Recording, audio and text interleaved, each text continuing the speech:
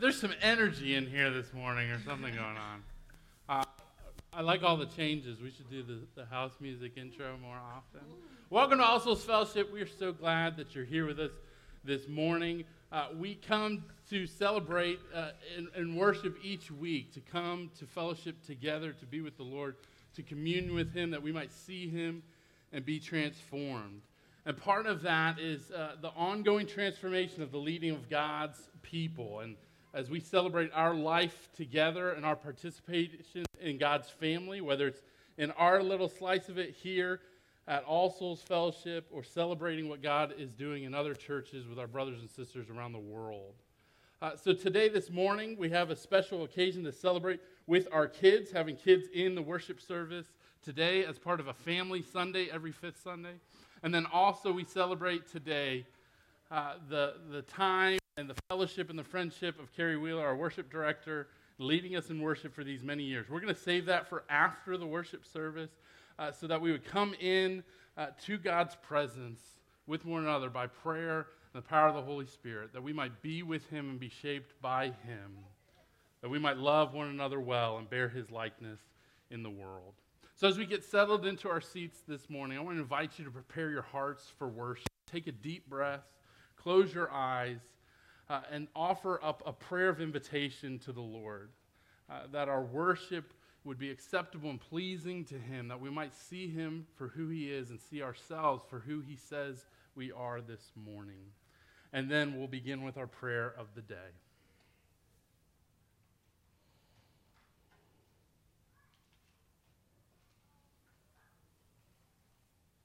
God, who was and is to come, in you we live and move and have our being. You have created us to be your image bearers in this broken world. Help us to live out your love and mercy. Jesus, you know what it is to be human. Be with us in our doubts, our fears, our lack of faith, and our stubbornness. Open our hearts to those around us and help us to walk in the way of peace. Holy Spirit, our companion, comfort us in our illness, encourage us in our despair, and strengthen our faith. God in community, holy and one, in you we discover the fullness we long for, even as we pray as we are taught, saying, Our Father, who art in heaven, hallowed be thy name. Thy kingdom come, thy will be done, on earth as it is in heaven. Give us this day our daily bread, and forgive our debts as we forgive our debtors. And lead us not into temptation, but deliver us from evil. For thine is the kingdom, and the power, and the glory forever. Amen. Now, I invite you to stand and join in our call to worship.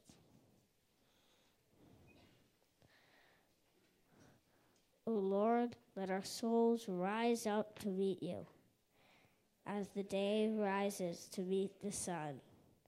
Glory to the Father, and to the Son, and to the Holy Spirit, as it was in the beginning, is now, and will be forever. Amen. Come, let us bow down and bend the knee. Let us kneel before the Lord our Maker.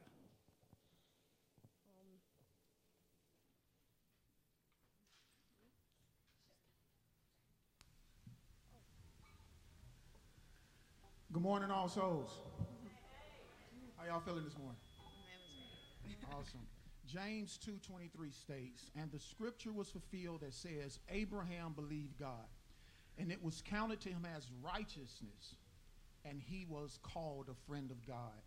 Abraham was called a friend of God in contrast to those who have no acts of obedience to prove their claims to faith and are therefore seen to be friends of this world. We declare that we are friends of God, as we love impartially as God would see it fit. As we love our neighbors as ourselves, we are friends of God. Can I get an amen? Amen. I'm a friend of Jesus. I'm a friend of God. I'm a friend of Jesus. I'm a friend of God. I'm a friend of Jesus. He calls me friend. Come on, y'all. I'm a friend of Jesus. I'm a friend of God. I'm a friend of Jesus. I'm a friend of God. I'm a friend of Jesus. He calls me friend. Who am I that you are mindful of? That you hear me when I call. Is it true? Is it true that you are thinking of me?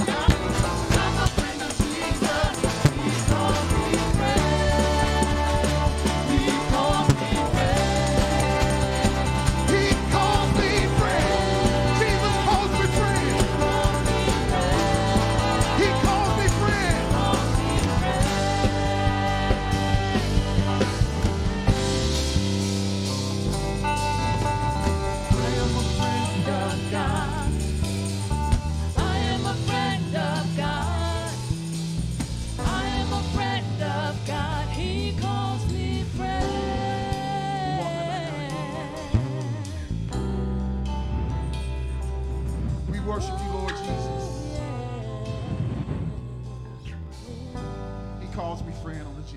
He calls me friend. We give you praise, God. Hallelujah. Amen. Amen. Hallelujah.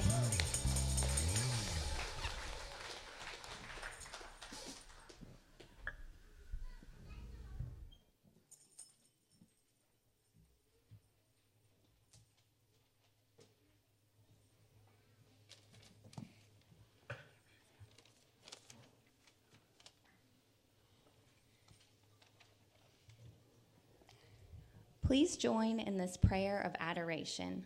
Liesl will lead us in reading from Psalm 23.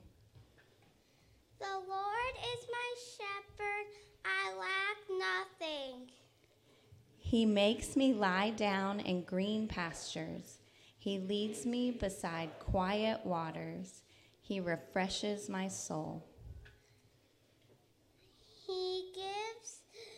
He guides me along the right paths for his name's sake. Even though I walk through the darkest valley, I will fear no evil, for you are with me. Your rod and your staff comfort me. You prepare a table before me in the presence of my enemies. You anoint my head with oil, my cup overflows. Surely your goodness and love will follow me all the days of my life, and I will dwell in the house of the Lord forever.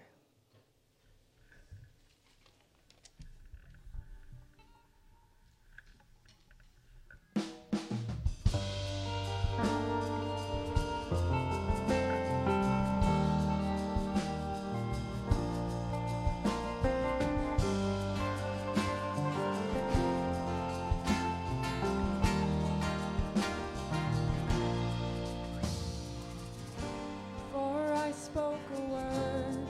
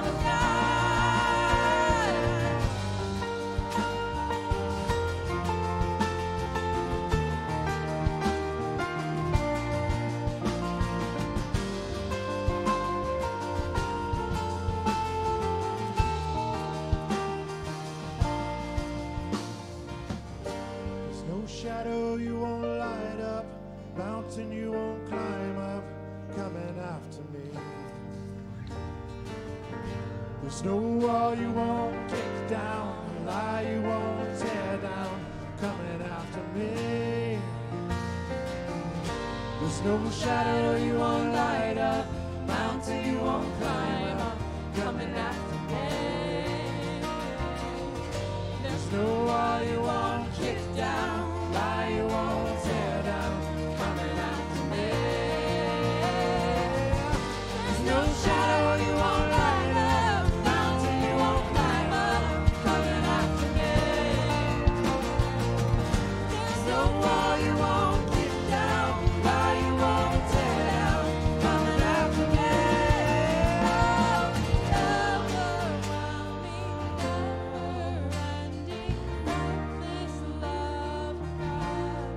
Oh, it chases me down, fights till I'm found. Leaves the 99. I couldn't love, I don't deserve it. Give yourself away. Oh, the overwhelming, never-ending, reckless love of God.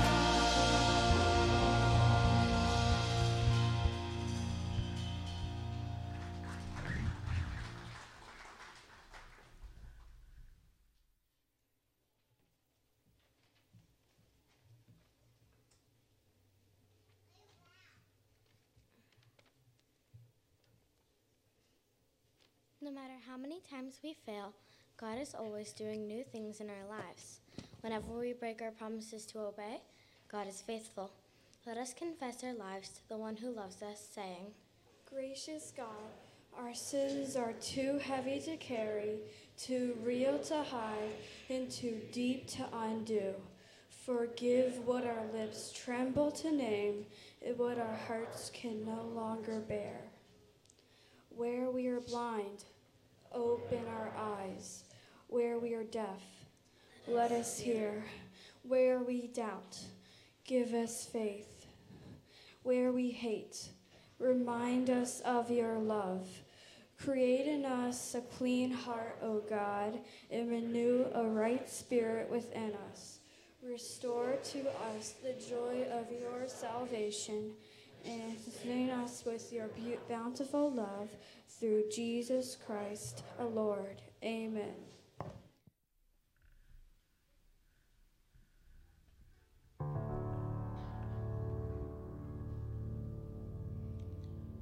You are the word at the beginning. Hold on, sorry. I forgot. There's an assurance of grace. Oh, I'm sorry, Naya.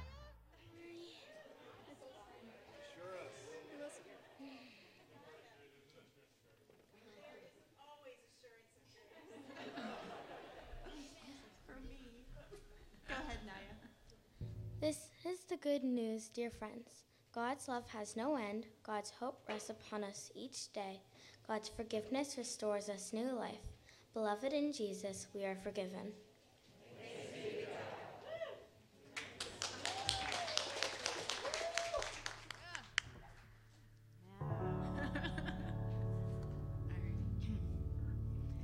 you are the word at the beginning. One with God, the Lord Most High. Your hidden glory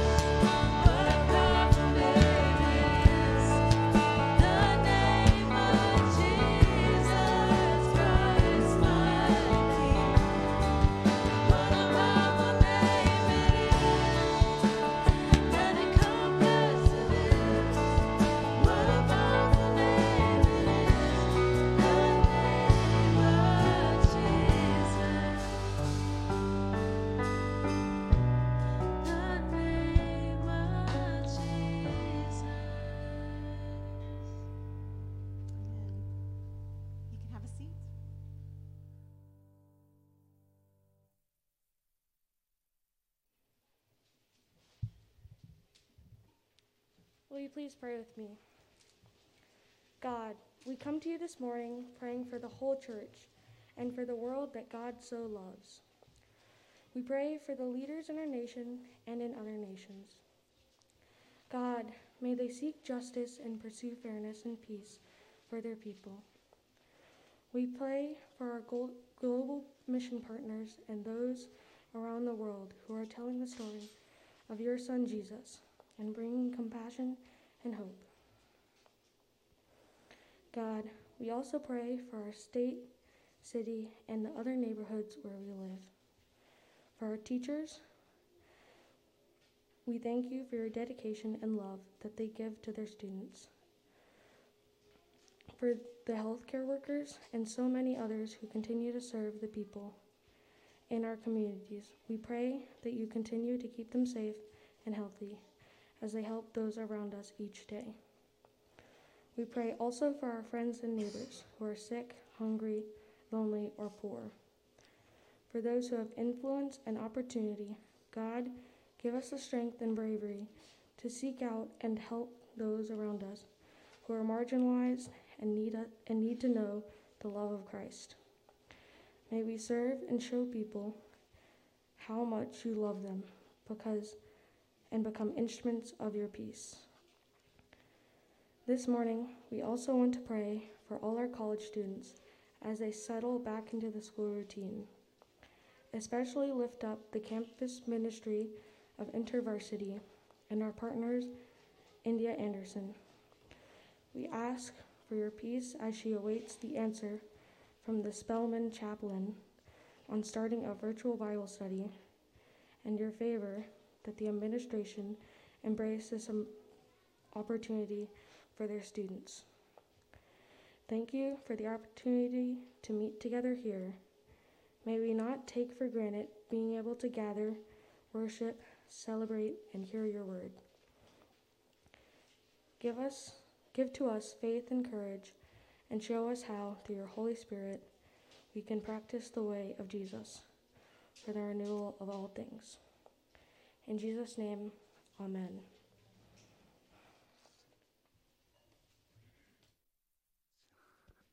I want right now for you to kind of key in on this moment because we get to do something really exciting. So wherever you are, if you are, younger than, say, me, then, this moment, I really want you to kind of pay attention because we get to do a baptism this morning. And it's a moment where we acknowledge that God's grace comes before us before we ever could love God. God loves us first. There's a story that we're going to read in a little while where there are these men, and they have a friend who really, really needs help. He really, really needs Jesus. But there are all kinds of things in the way, and so they do whatever it takes to carry their friend to Jesus. And so when we come to that part in the scripture reading in just a little while, I want you guys, if you are younger, to draw a picture of that scene. I'd love to see you, kind of capture that moment, and we'll kind of put it up on our Instagram page and all that stuff. It'll be great. It's kind of like our church's refrigerator door. But they carry this friend to Jesus, and that is exactly what we do when we baptize a child. We're carrying them to Jesus, making promises on behalf of that child that they can't make for themselves yet. And we promise to carry them to Jesus until the day when they can make those promises for themselves. And so I want to invite James and Corey Peterson to come on up and bring Iris. Jude, if you want to come on up too, you can.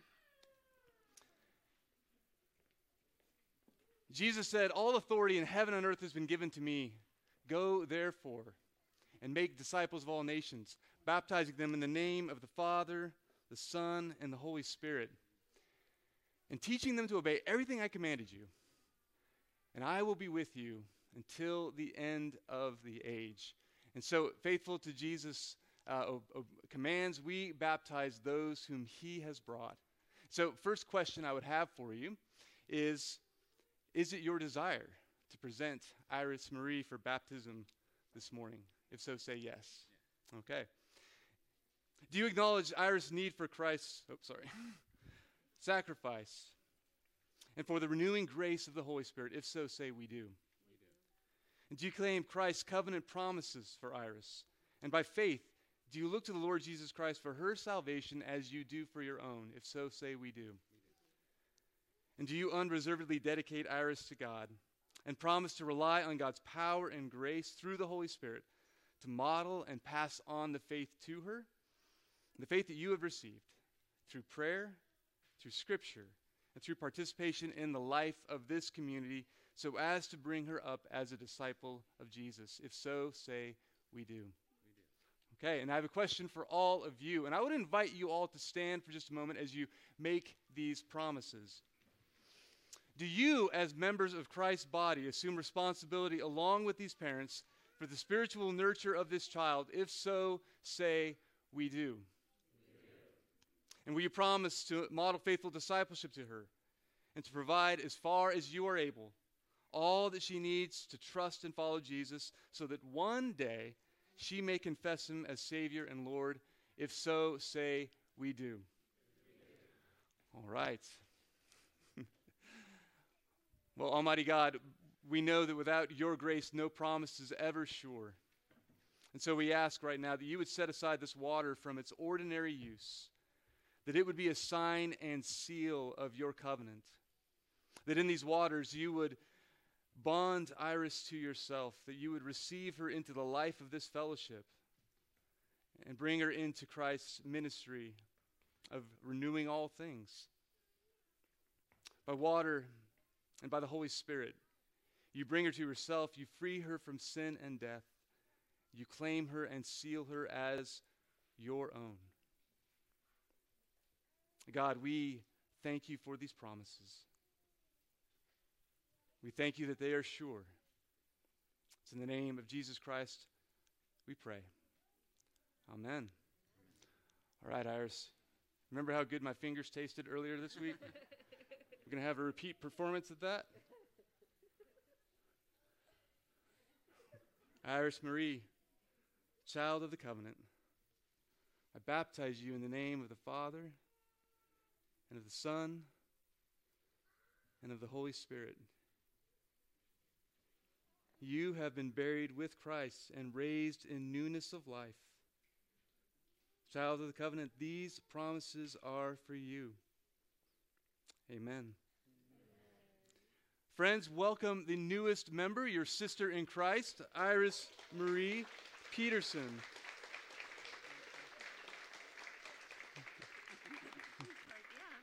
So yeah, this is good. This is good. All these people are here for you. They're here. They promise to carry you to Jesus. Almighty God, we give you thanks for your grace, for the assurance of newness of life, and we ask that in these days that you would bond Iris to this community, that we would remember these promises that we have made this day, that we would remember our own baptism. We would remember that it is our privilege to get to carry each other to you. We thank you. We love you. And it's in your name we pray. Amen.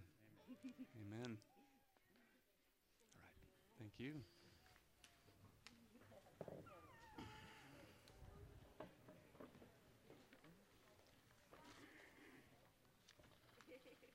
Jude, you want to help me with the announcements? You want to help me with the announcements? Well, first we got to say our offering prayer. Come here.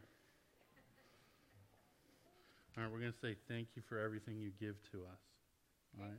But first we got to say this part. So I'll say this part, then you lead everybody in saying that part. As we practice each week the giving of our tithes and offerings, we respond to God's invitation of grace, and we respond giving him back all that we have.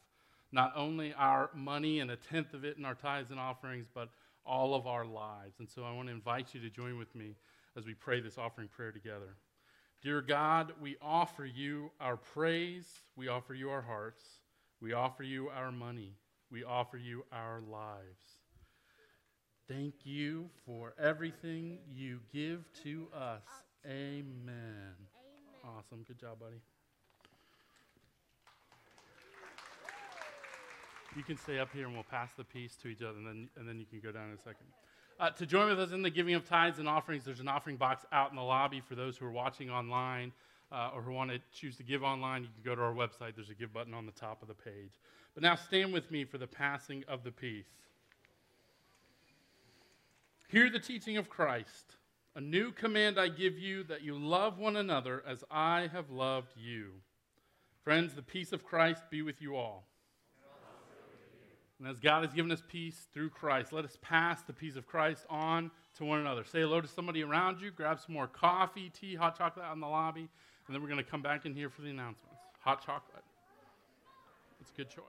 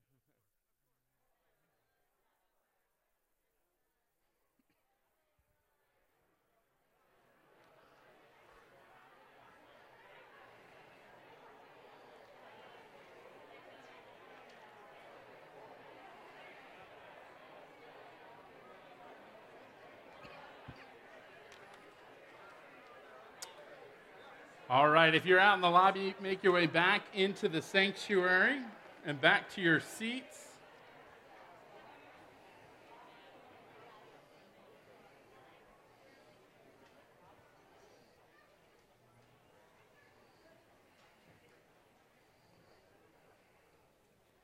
If you got a worship guide on your way in, flip to the back page where you'll see our announcements for the upcoming weeks and even months, as the prayer conference is in there taking place this summer. If you're interested in that, I invite you to read along there. Just in the next couple weeks, though, we want to highlight this Thursday, February 3rd at 10 a.m., meeting here in the building, is the first meeting of the winter Women's Thursday morning study. So come and join with the group that's gathering on Thursday mornings, beginning this week, each Thursday. Childcare is provided if needed. You can sign up for that. Make sure to grab your book and join us starting this week on Thursday at 10 a.m. Men, your turn will be on Saturday, February 12th. We'll have a men's breakfast, still determining the location, but we're going to talk about our engagement with social media and how we present our Christian witness on there. And certainly don't do anything to harm it. As we know, there's that power there. And then kids, remember, during the service, as Stephen comes up to preach for us, draw a picture of this man's friends who are bringing him to be healed with Jesus. And if you want to stick it on the church's refrigerator, as Stephen called it, you can hand those to Catherine after the service. And again, after the service, we invite you to stick around as we keep celebrating together with donuts and more coffee and cookies out in the lobby. That's it for the announcements. Like I said, read through them on your own. If you have any questions, reach out to us. We'd love to help you out.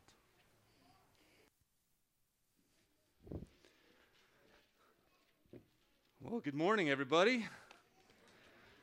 Kids, remember, as Mike just said, to key in on the scripture reading, which we're going to get to in just a second. We have been walking through Mark's gospel for about 7 weeks now, and before we jump in this morning, I want to kind of step back and put on a wider lens. Up until this point, we have seen what it looks like when the kingdom of God begins to break into the world and bring about the flourishing of the kingdom, the shalom, the peace, the fullness of life that God intends. Spiritually tormented are restored. Those who are sick are brought to a place of health. Those who are on the margins, on the outside, are brought into the center. It's this biblical picture of flourishing, of shalom, kind of retaking the world. And all this, while this is happening, Jesus' fame is starting to spread because he is one who speaks and acts with authority. And all of that kind of throws a giant curveball into the established order of things, which up until this point has been vested in the religious leaders, the Pharisees, the scribes, the teachers of the law. There's tension in the system. And they're asking, who is this Jesus who does the things that he does and says the things that he says? How does he have the authority to do that?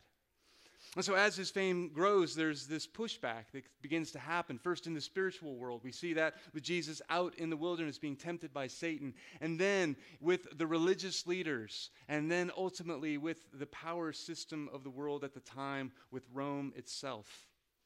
So with all of that kind of humming along in the background, we're going to zoom back in this morning on a passage that highlights the depth of Jesus' authority and what it is that he came to bring: forgiveness and healing. And then there are 2 responses to what Jesus brings. There's trust and there's offense. So if you have your Bibles or your Bible app, we are in Mark chapter 2, verses 1 through 12. Friends, listen carefully, for this is God's word to you. A few days later, when Jesus again entered Capernaum, the people heard that he had come home. They gathered in such large numbers that there was no room left, not even outside the door, and he preached the word to them. Some men came, bringing to him a paralyzed man carried by 4 of them. And since they could not get him to Jesus because of the crowd, they made an opening in the roof above Jesus by digging through it and then lowered the mat the man was lying on. When Jesus saw their faith, he said to the paralyzed man, "Son, your sins are forgiven." Now, some teachers of the law were sitting there thinking to themselves, why does this fellow talk like that? He's blaspheming. Who can forgive sins but God alone? Immediately, Jesus knew in his spirit what they were thinking to themselves. And so he said to them, why are you thinking these things? Which is easier, to say to the paralyzed man, your sins are forgiven, or to say, get up, take your mat, and walk? But I want you to know that the Son of Man has authority on earth to forgive sins. So he said to the man, I tell you, get up, take your mat, and go home. He got up, took his mat, and walked out in full view of them all. This amazed everyone, and they praised God, saying, we have never seen anything like this. Friends, this is the word of the Lord. Almighty God, we ask that you would open now our hearts to your presence, that as we listen, your word may begin to make its way into our hearts, into even the deeply guarded places. May it take hold of us. We ask this in the name of the one who is transforming us, Jesus Christ our Lord. Amen. Well, the people heard that Jesus had come home, and they were stoked. We don't tend to think about Jesus as having a home, right? In the popular imagination, he's kind of always out on the road, out doing something. But Mark makes a point of telling us that while Jesus was out in Galilee revealing the kingdom in village after village, sometimes he would come home. And when he did, that was all that anyone could talk about. Jesus' home had a door that was open to the world. It was a place where heaven and earth were held together.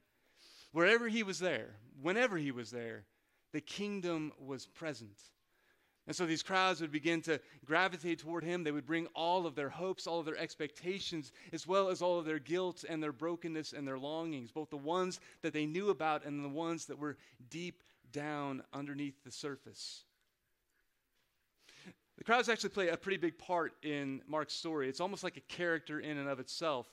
He mentions the crowd almost 40 times before we hit chapter 10. And the crowds, they're the ones who are listening to Jesus' teaching because, they're the ones that he aims his compassion toward. But the thing about the crowds is they're fickle. While they hear, they're even amazed that doesn't necessarily translate into their following after Jesus. Turns out, proximity to Jesus is not the same thing as faith in Jesus.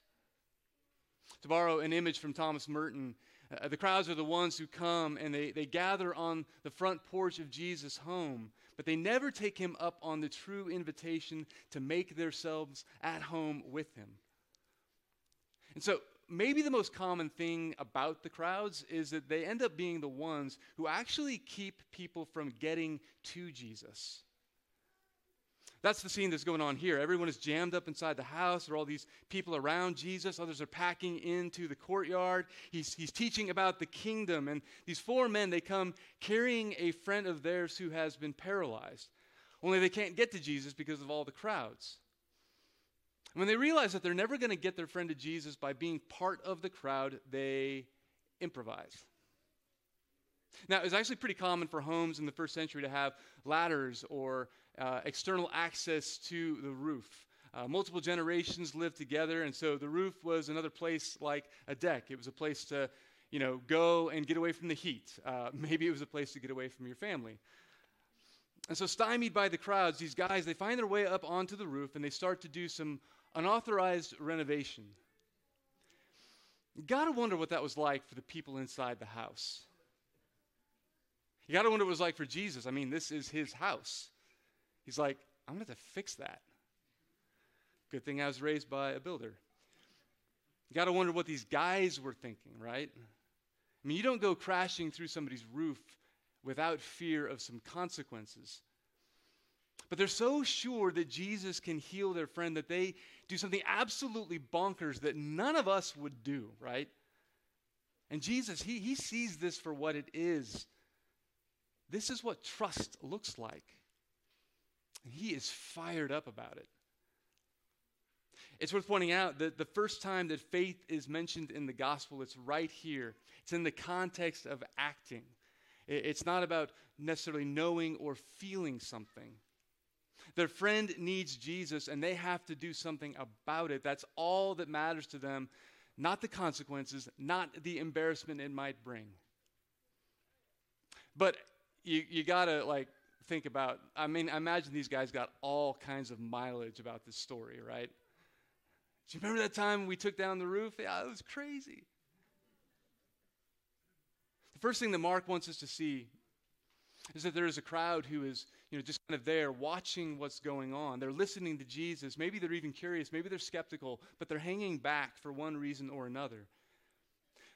But then there are those who actively trust Jesus with their deepest longings, who literally will crash through the roof to get to him. And Jesus is so excited about the faith of these friends that he says to the man, "Son, your sins are forgiven."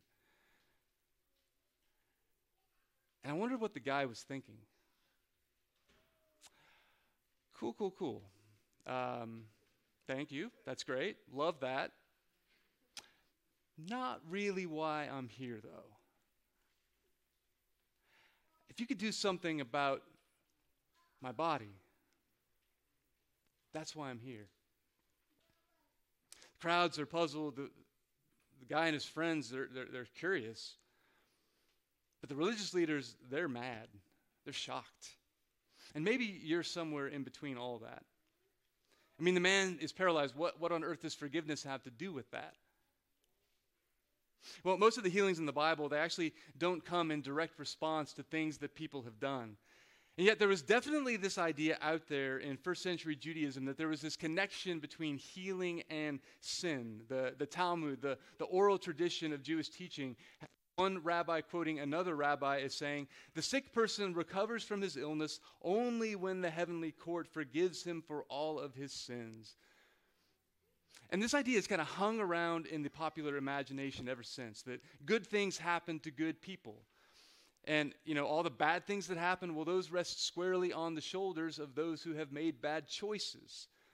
Or they're the consequences that get handed down by those bad choices.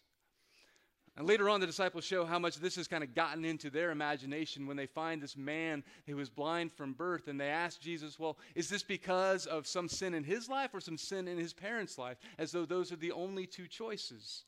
And Jesus says, look, that is the wrong question. So why on earth does Jesus say to this man who has come for healing, "Son, your sins are forgiven"? Well, it's because Jesus has come to reveal the kingdom. And in the kingdom, forgiveness and healing belong together. But forgiveness runs a whole lot deeper. Jesus cares about the man. He cares about his suffering. Jesus never splits bodies from souls. When he is resurrected, it is in a body that bears wounds. Bodies matter to Jesus. But he also knows that the thing that weighs us down, the thing that's most deeply wrong to us, isn't the suffering that is at the things that are done to us. It is the shame that we carry. It's the guilt that we carry down in our bones that's passed down from generation to generation. In the words of Barbara Brown Taylor, deep down in the human existence, there is an experience of being cut off from life. There's a memory of having been treated cruelly, and perhaps a little deeper, the memory of having treated someone else cruelly as well. Deep down in human existence, there is an experience of seeing the light and turning from it, either because it's too beautiful or because it spoils the dank but familiar darkness. Deep down in human existence, there's experience of reaching for forbidden fruit, of pushing away loving arms, of breaking something on purpose just to prove that you can.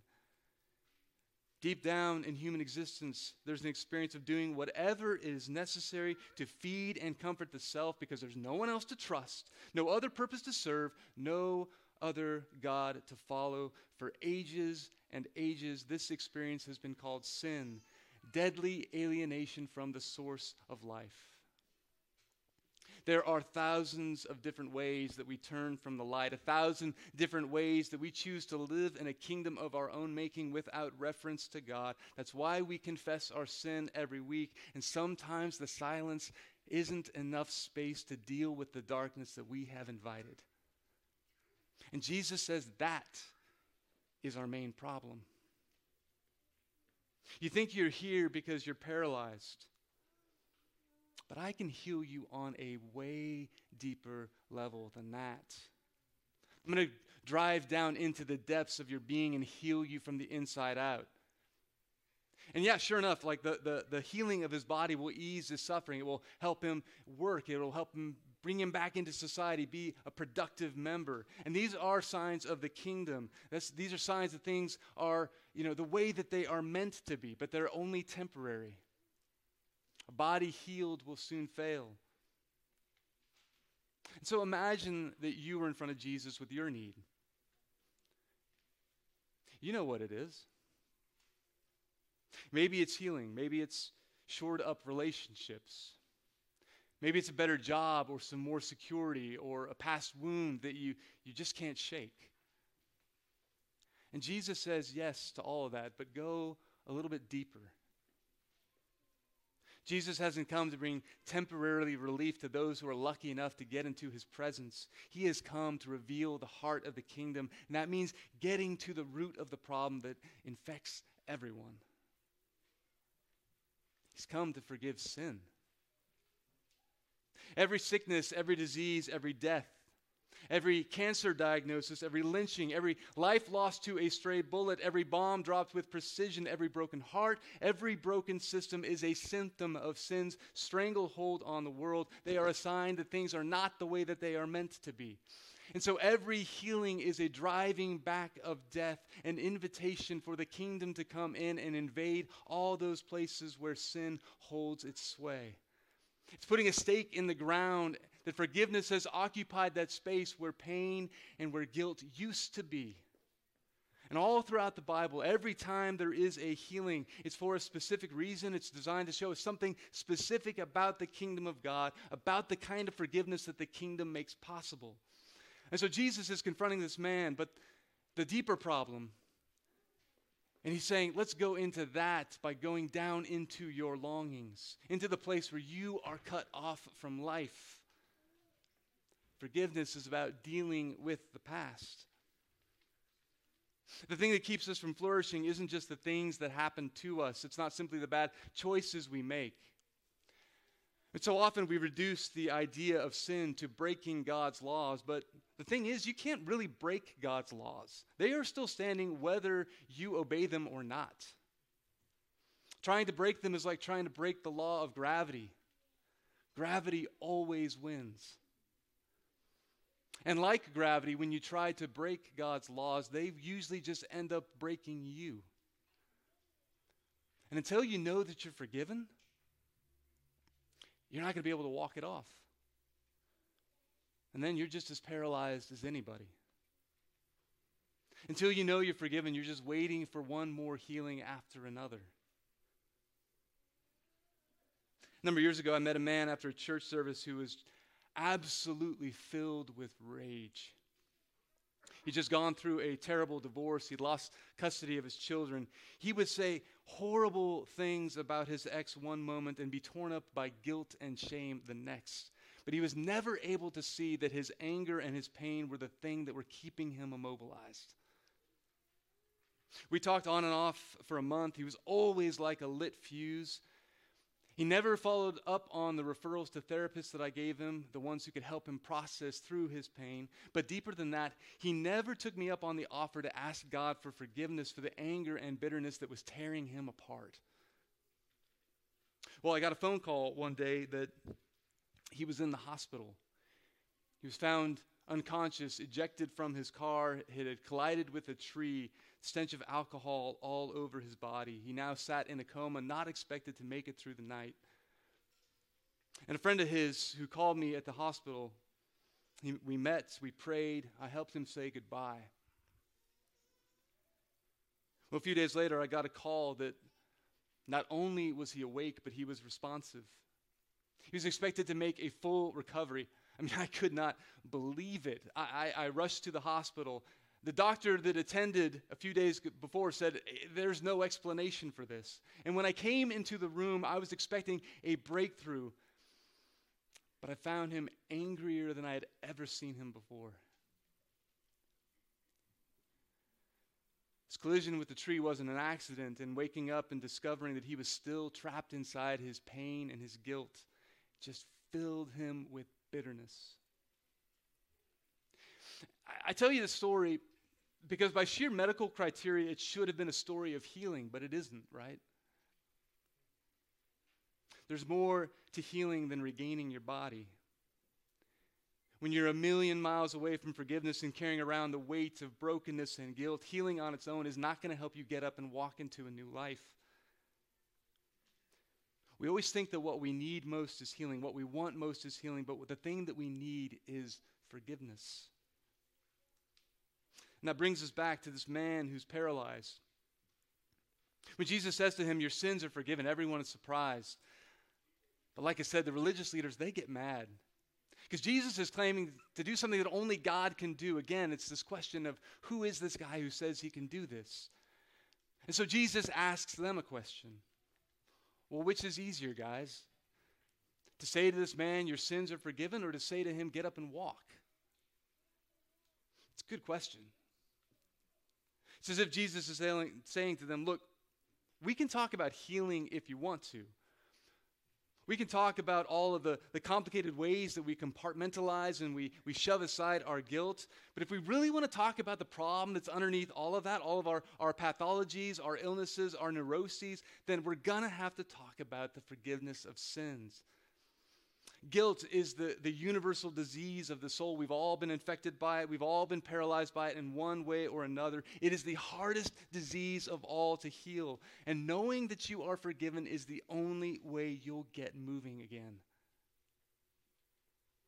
But to get to the healing, it's going to take more than a smooth preacher or a miracle worker. It's going to take a Savior. And Jesus says, that is why I came. Well, the story ends with the religious leaders who think that they need no healing, paralyzed by their skepticism or by their sense of propriety or whatever it is, but they're unable to see past their own anger. They are unable to see the kingdom of the heavens breaking into the world. They're unable to see God in their midst and what God is doing right in front of them. While the man who came paralyzed along with his friends, well, they trust Jesus to move away from the front porch, and they take up the invitation to move in and find a home with him. And friends, that is really the choice for us, isn't it? We want healing, but we want it on our own terms.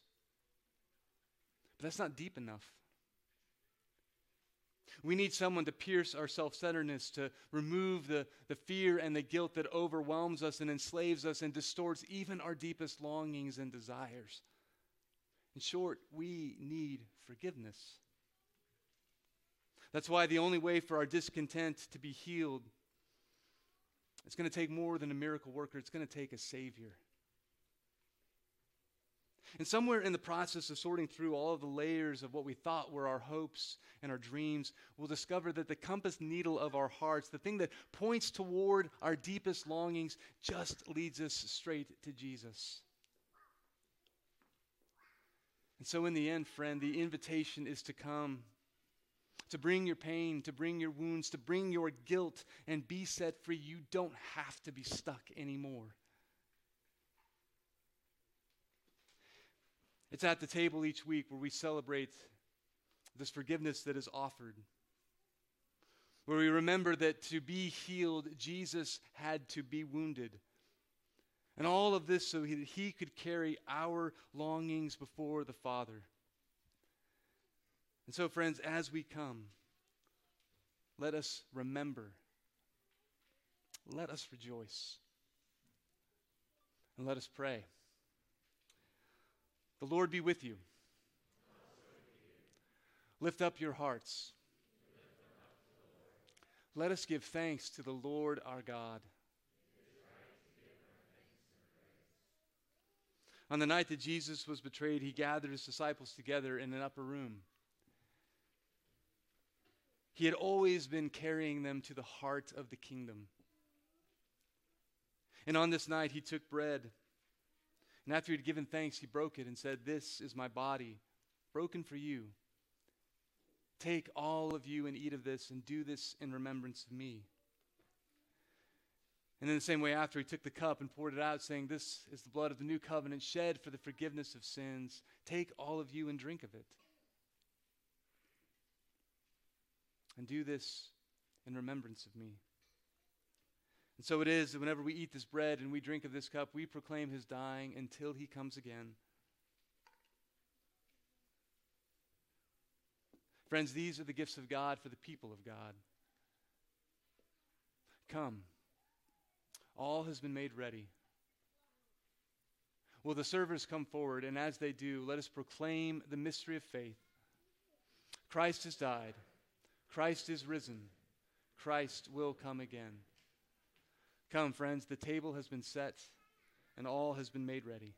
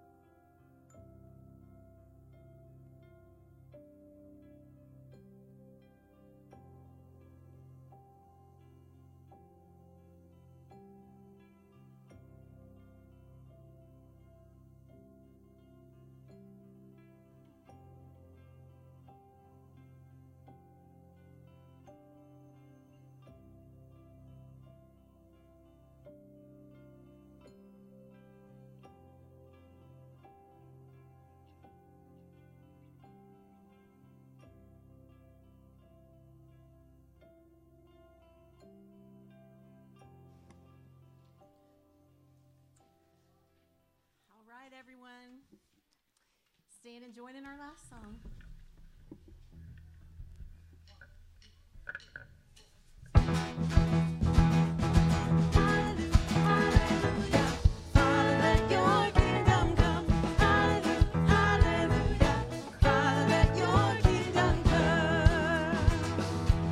May the works of my hands bring you joy.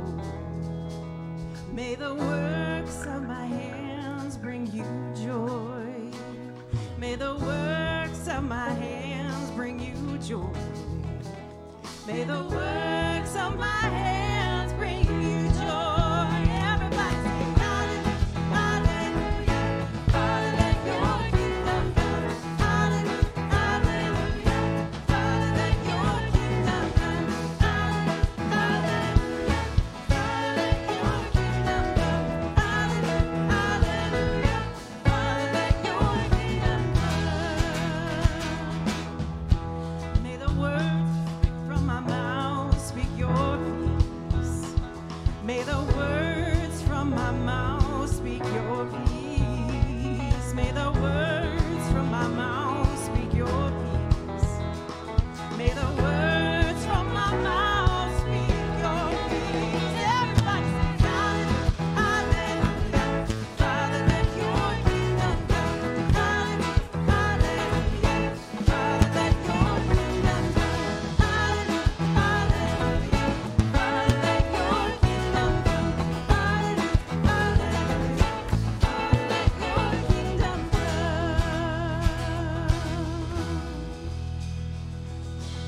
You make all things new.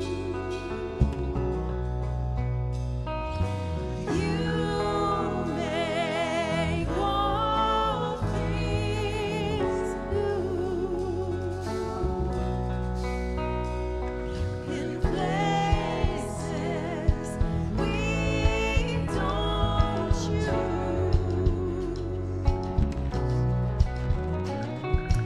You make all things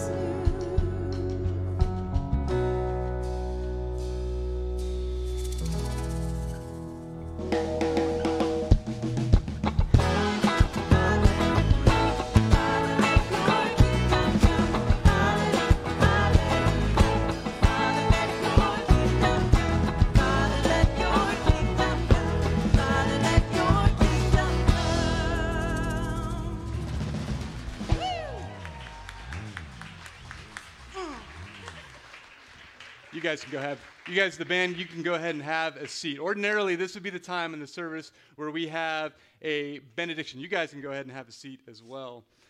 When I talked with Carrie earlier in the month, when we were talking about what we were going to do and what we were going to say to honor her, she said, the only thing that you can't do is you cannot make the service about me.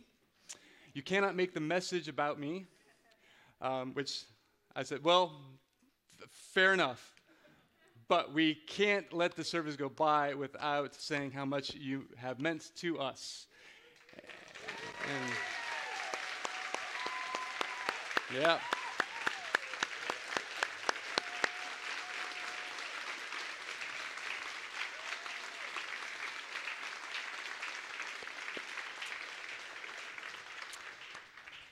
And so we thought the only appropriate way to send Carrie out as somebody who has been so responsible for shaping the liturgy of this church is to send her out with some liturgy. The Bible is filled with stories of all kinds of people who have been called to move on to new places. We have Abraham and Sarah, Mary and Joseph, Paul and Barnabas, Priscilla and Aquila. And they're filled with uncertainty about what lay ahead, always. But they also know that they trust God. And while these moves couldn't have been easy, they were filled with, because of their trust, with excitement, with expectancy, trusting that God would meet them in the new place that God is sending them. And so we trust that for you, Carrie, as we send you out. And though we're sad to see your ministry here come to an end, we are thrilled that God is calling you to a new journey and know that your ministry is going to continue, and perhaps even the most rich chapter lay ahead of you. So we thought, like I said, the only way to say goodbye was through some liturgy. And so, friends, let us pray as I invite Elder Paul Hummel to come on up. God of our beginnings and our endings, we celebrate all that we have shared with Carrie and ask your blessing as she continues on her journey. May the love that we share be a bond that unites us forever, wherever you take us. May the power of your presence bless this moment of our leave-taking. This we ask in the name of Jesus Christ our Lord, our Redeemer. Amen. Amen. Please join me in this liturgical reading of Scripture from the Psalms. You, O God, will guard us from all evil. You will protect our lives. You will protect our going out and our coming in, both now and forever. Where can I flee from your spirit? Or where can I flee from your presence? If I climb to heaven, you are there. If I lie in the grave, you are there also. If I take the wings of the morning and dwell in the depths of the sea, even there your hand shall lead me. Your hand shall hold me fast. Glory to the Father, and to the Son, and to the Holy Spirit, as it was in the beginning, and shall be forever. Amen.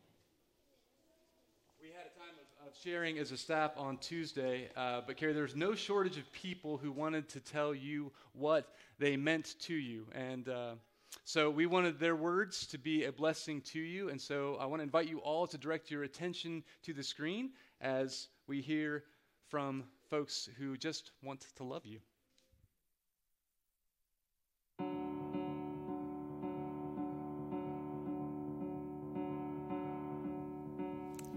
I am so thankful for Carrie's worship because when you're watching on Sunday mornings, it doesn't feel like you're just passively watching some kind of production or performance. It feels like Carrie really invites you into the experience. She creates a space where it's not about her, it's about God. And I just really love that part of Sunday mornings. That it just always points to something more. It's amazing that she runs the show but doesn't ever make it about herself, and I feel like you really feel that when you're there on Sundays. We love you. We're gonna miss you. We honestly, I think your music is one of the things that first brought me to All Souls, and just your dedication to the music, not only in just a purely musical expertise way, but also in the sense that you care about how the congregation is going to react to it and how it's going to be honoring to God. I mean, not to mention your style just really jives with mine. And it's been so great to have the opportunity to play with you all these years. I still feel like the happiest moments was playing I don't know. So Happy. I can't even remember the name of the song. Civil Wars? From This Valley. Thank you. Was such a fun time for me. Really gonna miss you. Happy for you. But we won't forget you. Hi, Carrie. You have been so incredible to our family while we've been here at All Souls. Your inclusion of us and your care for us really just means the world. I love how you put together the worship service. That means being on the worship team is so simple and easy, and we can just follow your lead. We're wishing you the best as you go on. I just wanted to say a quick thanks for the many years that you've led worship at All Souls. As soon as we visited All Souls for the first time, I remember you being on stage and being very, very impressed with just the quality of music. I of course, have felt really cared for and included in that, and I really, really appreciate all that you've done just to bring us and usher us into the presence of God. It means so much. I love your ability to include people, to bring out the best in musicians, and that includes myself. I think before working with the band at All Souls, I think I was someone who was great at doing solo stuff because I was forced to with Young Life. But you brought out the chance to work with and with other people, and it just means so much to me. So thank you so much for everything. Surely you're going to be missed there. We really do love and appreciate you. Blessings on your transition to the next step. See you soon. Back in the day when Carrie first took over the ministry of music in All Souls, I had the privilege of coming in and working under her. I recall, I think you might as well, Carrie, that when I first came in, you found out through my husband that I was a musician, and you asked him if I would play bass on my first Sunday playing at All Souls. I had never played bass before, but I happened to have one, and so I played bass because you had no bass players, and I thought it was so funny. But I appreciated that. You challenged me, and throughout my entire time at All Souls, I always felt well cared for, well taught and loved, and I always appreciated singing and playing with you, as I still do today when I get the chance. So I just wanted to say thank you. I'm excited for the new chapter you have in your life, and I'm just thankful to call you a friend. It has meant a lot to me that you were the one that offered me my first real job of sorts. I mean, obviously only one day a week, but it's been a huge boon to my life to be able to know I have something consistent that I can come to every week on a day where usually I didn't have much going on. Being able to work under you I've learned a lot all the time. I appreciate you trusting me a lot to keep things going and to keep things stable. I know that's one of my general strengths is trying to keep things in line, but it means it's another level when someone directly says, no, I trust you with this. And you did it over and over and over again, and that meant a lot to me. I love your family. I love all your kids. You've been great to me. All of you have been great to me. Thank you for giving me a shot. Hey, Carrie. I just wanted to say a big thank you for being my worship director all these years, 18 years. I have loved walking in on Sunday mornings and being in the presence of the liturgy and the music that you put together, and the way that you have ushered us to the throne of God all these years. And not only that, having you as a women's ministry director has just been so nourishing to my soul. You've gone above and beyond, particularly for me, to take care of me these last years as I've walked through some grief and suffering. So thank you so much for your service and your love and your commitment to our community all these years. I know you've sacrificed a lot, and I am so grateful to call you a friend. Blessings in the journey ahead. I can't wait to see. Take care. I love you. Hi, Carrie. Just wanted to take a quick minute to say how much your friendship and leadership over the last couple years has meant to me at All Souls. It's been so fun planning events with you and doing Thursday mornings with you, and just learning from the unique perspective that you have brought to worship and to our contemplative practices has been so awesome, and I feel like I've grown a lot while working with you. So I really appreciate everything. I'm really excited for this next step in your education and looking forward to hearing all about it. See you soon. Love you. Since you've taken over women's ministry, I've enjoyed getting to know you and the heart that you have brought to that. We will miss you dearly. It really is hard to imagine the church without you here, but I am excited for what comes ahead, for the schooling you're getting to do, and to see where God will lead you. You have shared your own spiritual journey and the way that God has been leading you, the practices and discoveries and insights that have had an impact on you. You have brought those to share with us. It has shaped my own life and ministry as a result, and so many ministries at our church. And so thank you for the influence that you've had, not only in the work that you have done for God, but the work that you've allowed Him to do in you, and that by sharing that with us, our church and the people in it have been transformed. We're going to miss you, and it's not without great hope and excitement for your future. We know you're going to do great things and impact lives in your special, awesome way. And so we're excited to hear about that as the years pass. And for now, we'll stick with missing worshiping with you. Yeah. Bye, Carrie. Bye.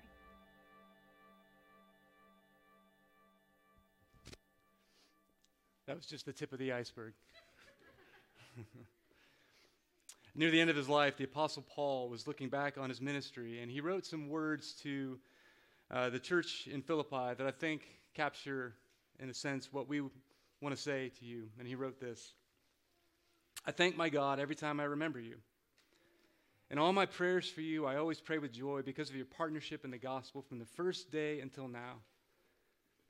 Being confident of this, that he who began a good work in you will carry it on to completion until the day of Christ Jesus. It is right for me to feel this way about you, since I have you in my heart, and whether I'm in chains or defending or confirming the gospel, you share in God's grace with me. God can testify how I long for you with the affection of Christ Jesus, and this is my prayer, that your love may abound more and more in knowledge and depth of insight, so that you may be able to discern what is best and may be pure and blameless for the day of Christ, filled with the fruit of righteousness that comes through Jesus Christ to the glory and praise of God. When I think about you, Carrie, at first, when I was first heard about All Souls, and I don't know if I ever told you this, but the nominating committee said that, the former pastor's wife is the worship director. I was like, oh. How's that going to work? Better than I ever could have imagined. You have been a gift for these last 2 years, and I look forward to a new season of our relationship, just being friends and just being able to talk about what God is doing in our lives. There's something in the passage this week that I couldn't help but think about all week. It was that these friends of this man who was paralyzed, they had one great compulsion in their life, and that was to bring their friend to Jesus.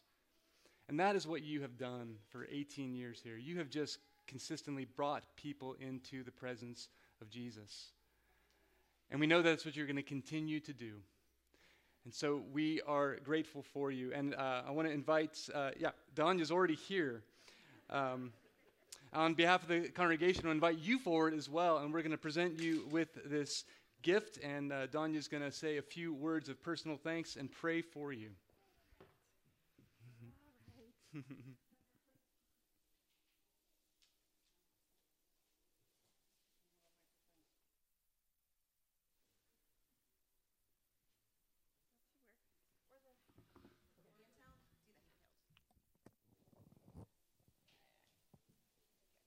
Testing. Okay. Carrie, you've been such a blessing to this congregation, to this community, and to each and every one of us. We're so grateful for your ministry. We're so grateful for you. And everybody in here has a story to tell. When my husband and I moved from Loganville into Decatur, I'd been praying for God to show us where to go and where to put our feet down. And I came on a little reconnaissance mission to this little church on the end of a strip plaza. And the minute I came in, and the music and the worship and the truth that was being preached, I knew this was home for me and Chris. And we didn't go anywhere else. We've been here the whole time. Thank you so much for everything you have done for this community. On behalf of the session, we want to give you a gift, a parting gift. We don't have it yet. It's on order. Supply chain, okay. We have bought you some home monitors for your home music studio. Yeah, so you can make that space your own and continue to do what you love best. And also, the congregation loves you so much, they want to give you a parting gift. So this is a gift card tree. And you will see all on this plant cards and gift cards that let you go do whatever it is you want there. That's going to be a little afternoon job for you to read and try really hard not to cry, right?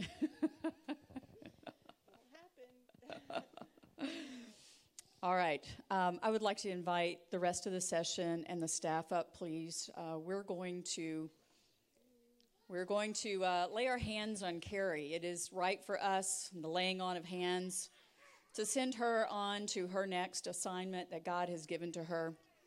Do I have to kneel? No, you don't have to kneel.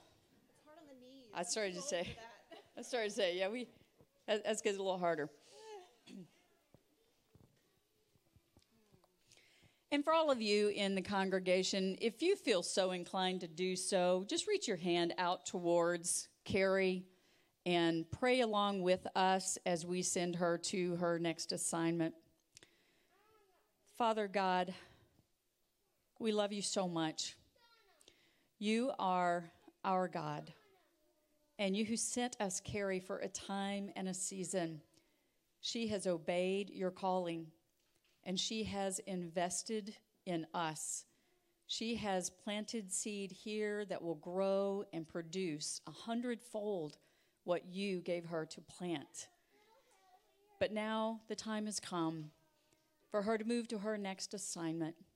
And we know that she moves in obedience to your calling. This is what we love and appreciate about her so much. Father God, as she does take leave of this assignment, as she takes leave of this congregation here at All Souls Fellowship, we pray over her. We pray that your Holy Spirit will continue to lead her and guide her. We pray that you will strengthen her and give her courage to take that next step, to take a step of faith and do whatever it is you are calling her to do and be in this next phase of life and ministry. Father God, may your covenant stay with her. Shield her and guard her from evil. We send her forth in your blessing. We send her forth in your love and with love from our hearts. We entrust her into your calling. We ask this in the name of Jesus. Amen.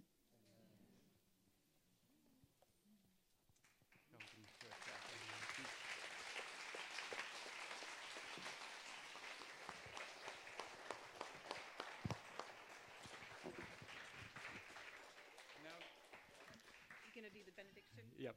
Well, I just want to say yeah. that I love you all, and that's all I can say is that I love you all.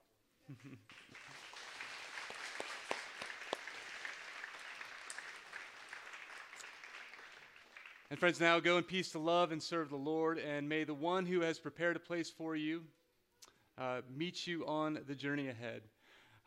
Carrie, we do want to have one last thing. Bonte, I wanted to invite Bonte up. You have led us so faithfully all these years in singing the benediction song, and so we thought the only fitting way to end would be to sing it, but listen, this is God's word to you. I thought I was going to have a band to hide behind.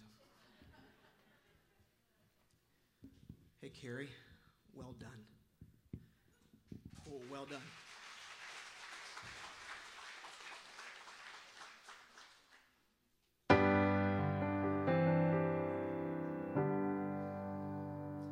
May the peace of the Lord go with you wherever he may send you.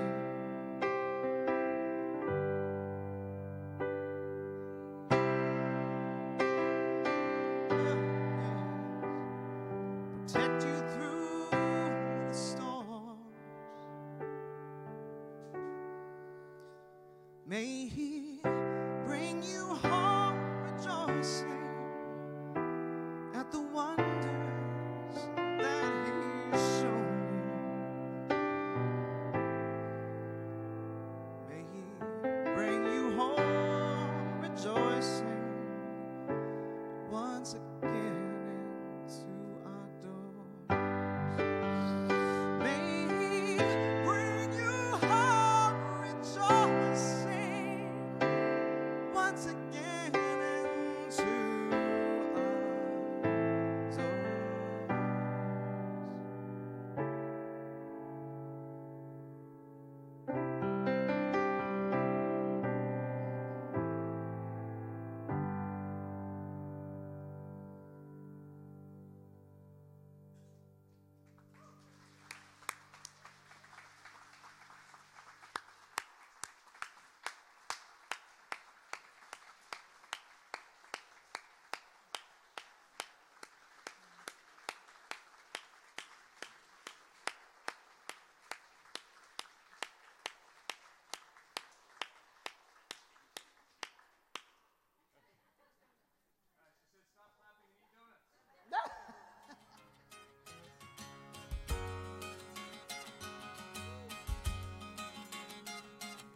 build wooden houses on frozen ponds in the summertime when the water's gone. Diagonal lines in their rolled out lawns, and the sage always smells so pretty. But nobody cares where the birds have gone when the rain comes down on Babylon. The stonemason's phone rings all day long, and you gotta get back to the city.